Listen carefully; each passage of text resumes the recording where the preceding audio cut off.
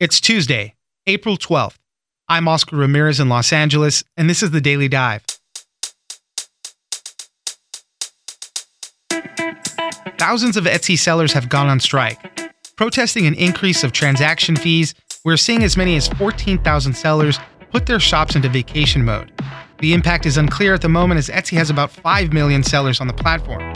Charity Scott, e-commerce reporter at The Wall Street Journal, joins us for more on the strike as the company makes efforts to become a bigger destination for shoppers.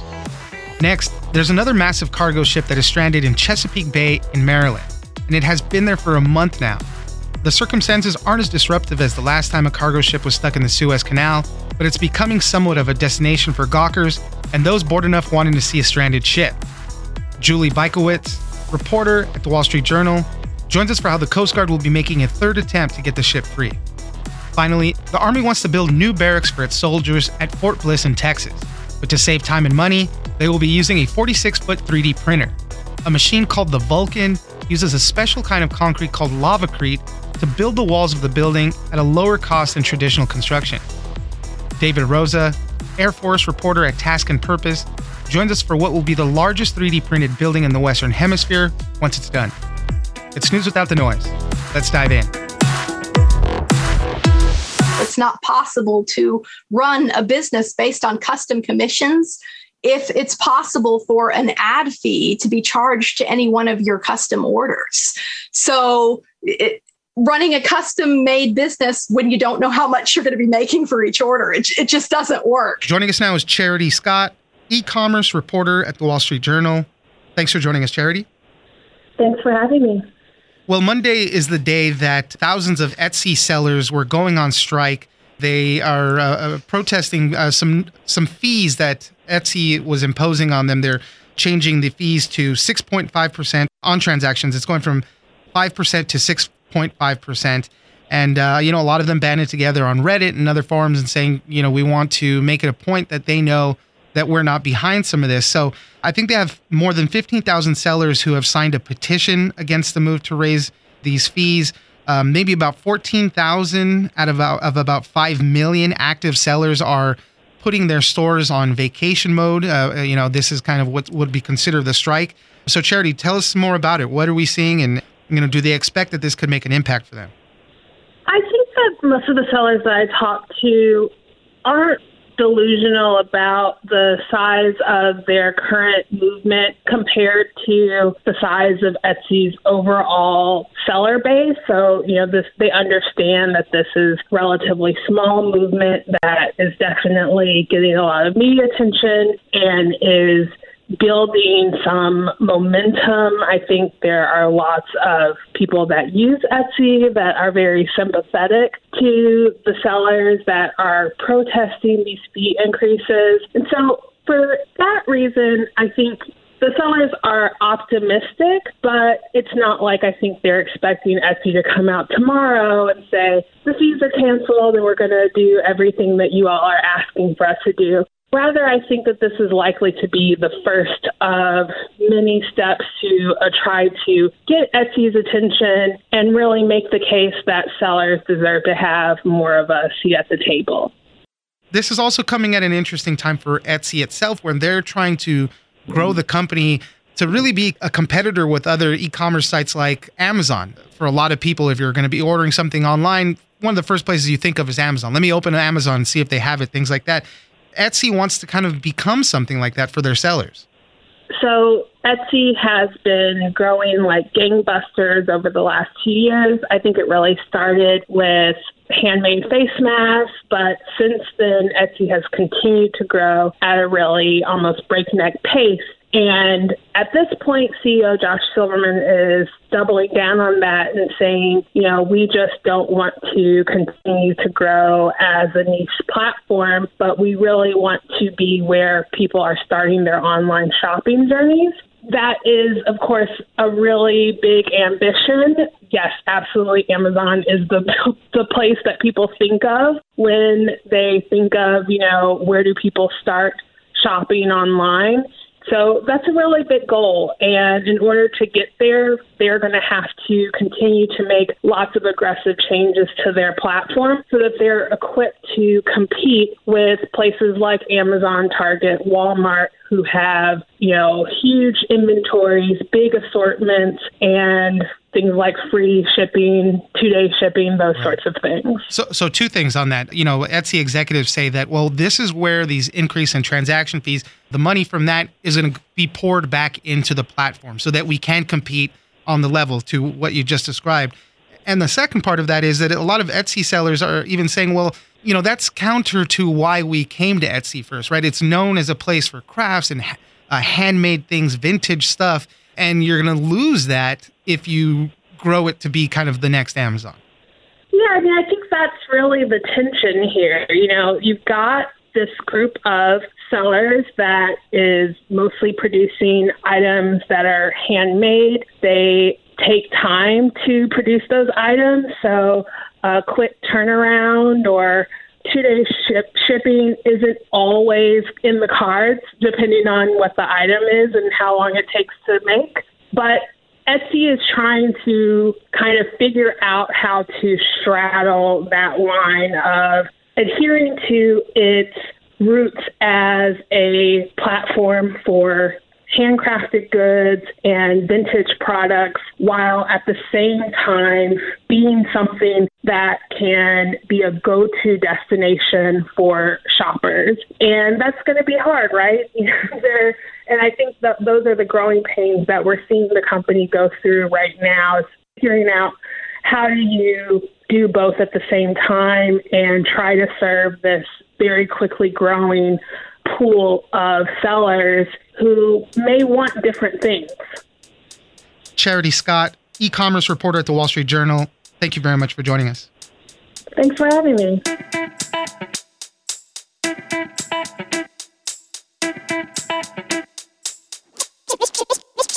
The big thing is the longer she sits out there, the more danger it is the vessel incurring damage. Fortunately, she's not blocking the channel, and they're really weary about getting her halfway out and then blocking the channel. Joining us now is Julie Bychowicz, reporter at the Wall Street Journal. Thanks for joining us, Julie. Thanks for having me.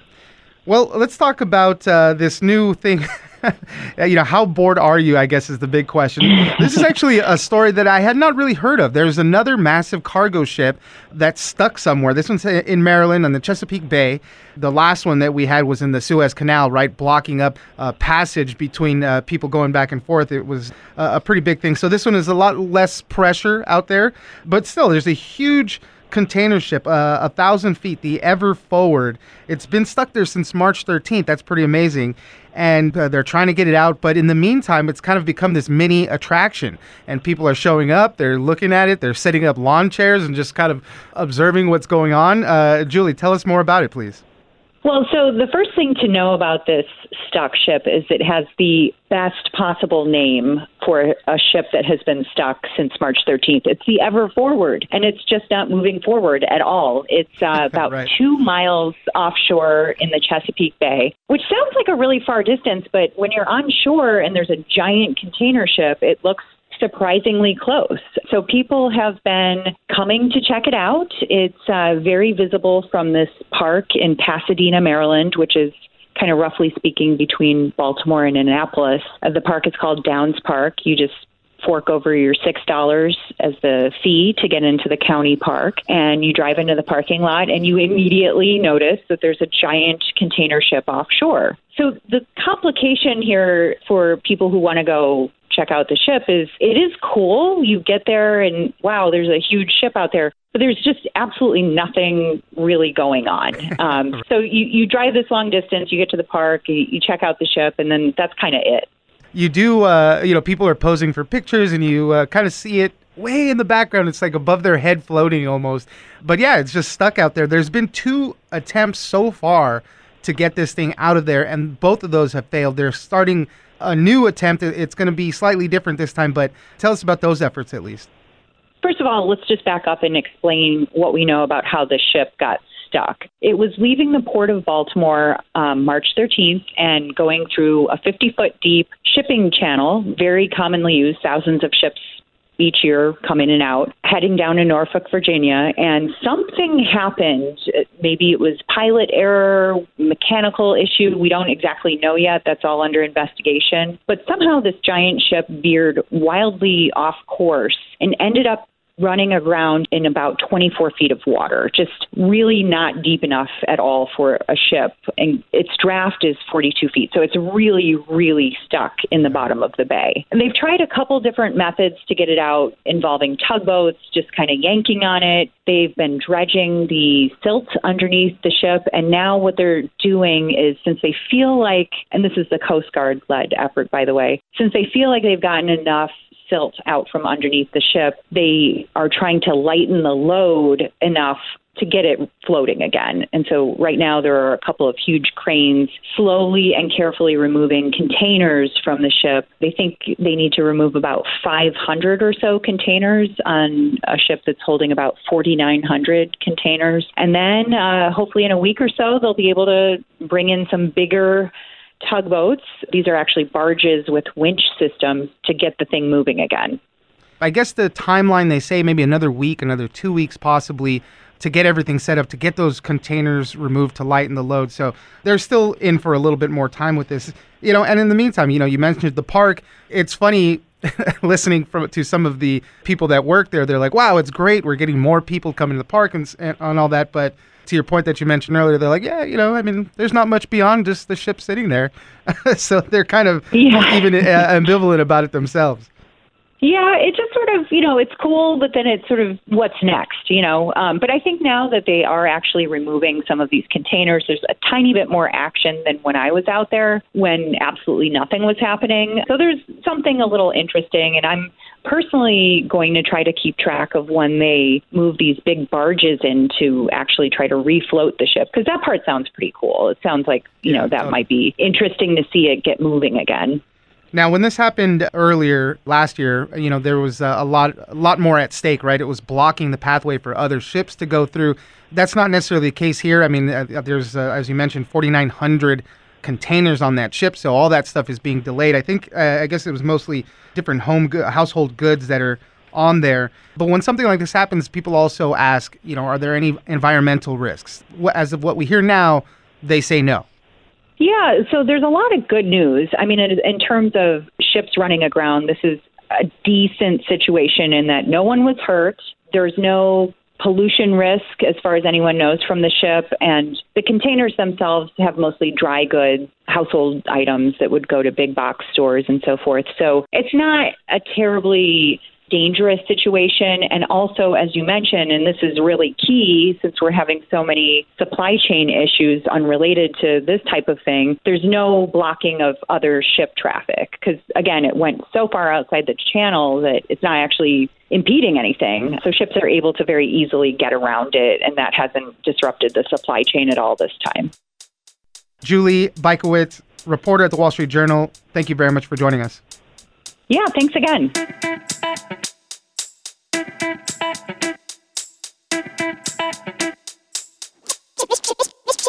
And then the roof and plumbing and wiring and stuff, that all still is built by traditional human labor. But because it has a head start with the walls being built with a computer, it's kind of faster and cheaper. So the advertising says. Joining us now is David Rosa, Air Force reporter at Task and Purpose. Thanks for joining us, David. Thank you so much. Thanks for having me on.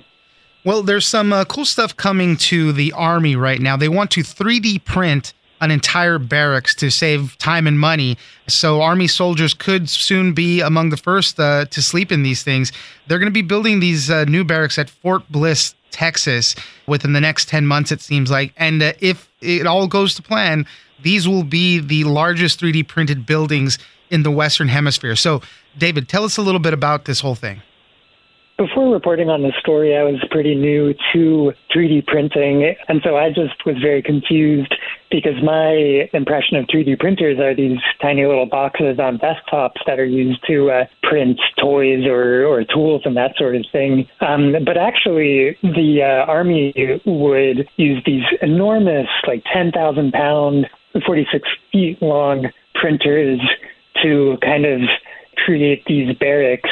So these are very much larger scale than you might find like at your local library or university than the printers you'd find there. But anyway, the promise with 3D printing these buildings is that because they're using a computer, they are said to be much more precise, fast, and cheaper than using human labor to build that same structure. And the Army has actually already built a barracks last year at a different training center in Texas called Camp Swift. How it works is the walls are built using this 3D printing technology where the printer, so to speak, spits out a form of concrete, and it kind of looks like toothpaste, or I've heard it be described as a soft serve machine spitting out ice cream. Yeah, except instead of ice cream, it's concrete coming out in really precise layers to form the walls of these buildings. And then the roof and plumbing and wiring and stuff, that all still is built by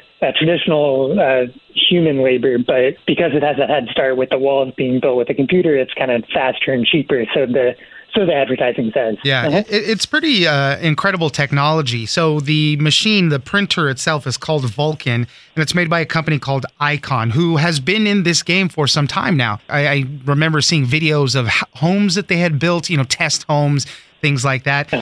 They've expanded and have built a bunch of other stuff, as you mentioned, the barracks that they already built for the Army.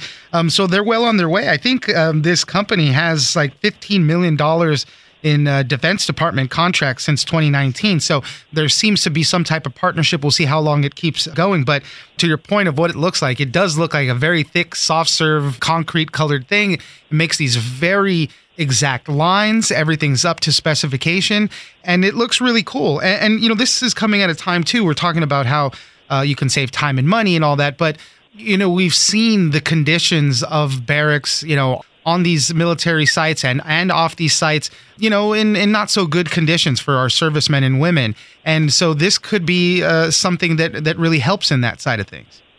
I hope so, yeah, and that's right. The military writ large has come under immense pressure recently because you have all these families and service members reporting absolutely deplorable conditions from the housing that they're living in or the barracks. And this is both on and off base, where they'll see asbestos and mold and rodents and insects just making the houses that they pretty much have to live in, because there's not much choice in some of these places, just unlivable, point blank.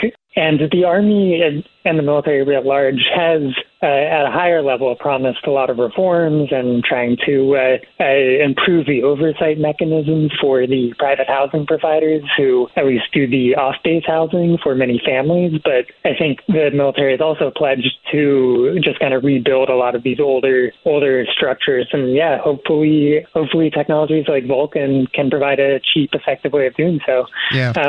So we'll see where the technology goes. Right. I mean, we see a lot of things really get started in the military in a lot of ways. And if it proves proof of concept and things work, right, we see it get pulled out to the rest of the country. So we know we're in a housing market crunch right now. There's problems with homelessness all over the country.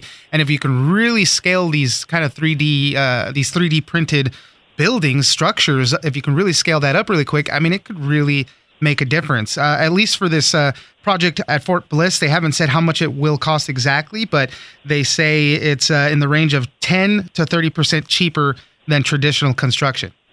That's right. Yeah, I mean, I live in the Bay Area, and, I see every day the effects of these high housing prices and this nationwide housing shortage, as well as a workforce shortage. I hear from different media outlets that cover this stuff that not only is there a limited supply of housing, but there's also a very limited supply of people to build houses. So, yeah, hopefully this technology could really kind of fill both gaps and help the folks who are sleeping in parks and tents by maybe springing up some homes that they could hopefully sleep in. So, yeah, hopefully, knock on wood, this could really deliver on some big promises and fix some social issues. David Rosa, Air Force reporter at Task and Purpose, thank you very much for joining us. Thank you. It's been a pleasure.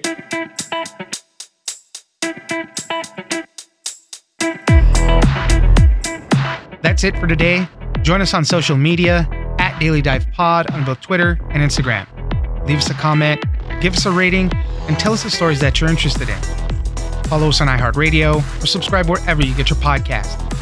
This episode of The Daily Dive was produced by Victor Wright and engineered by Tony Sorrentino. I'm Oscar Ramirez, and this was your Daily Dive.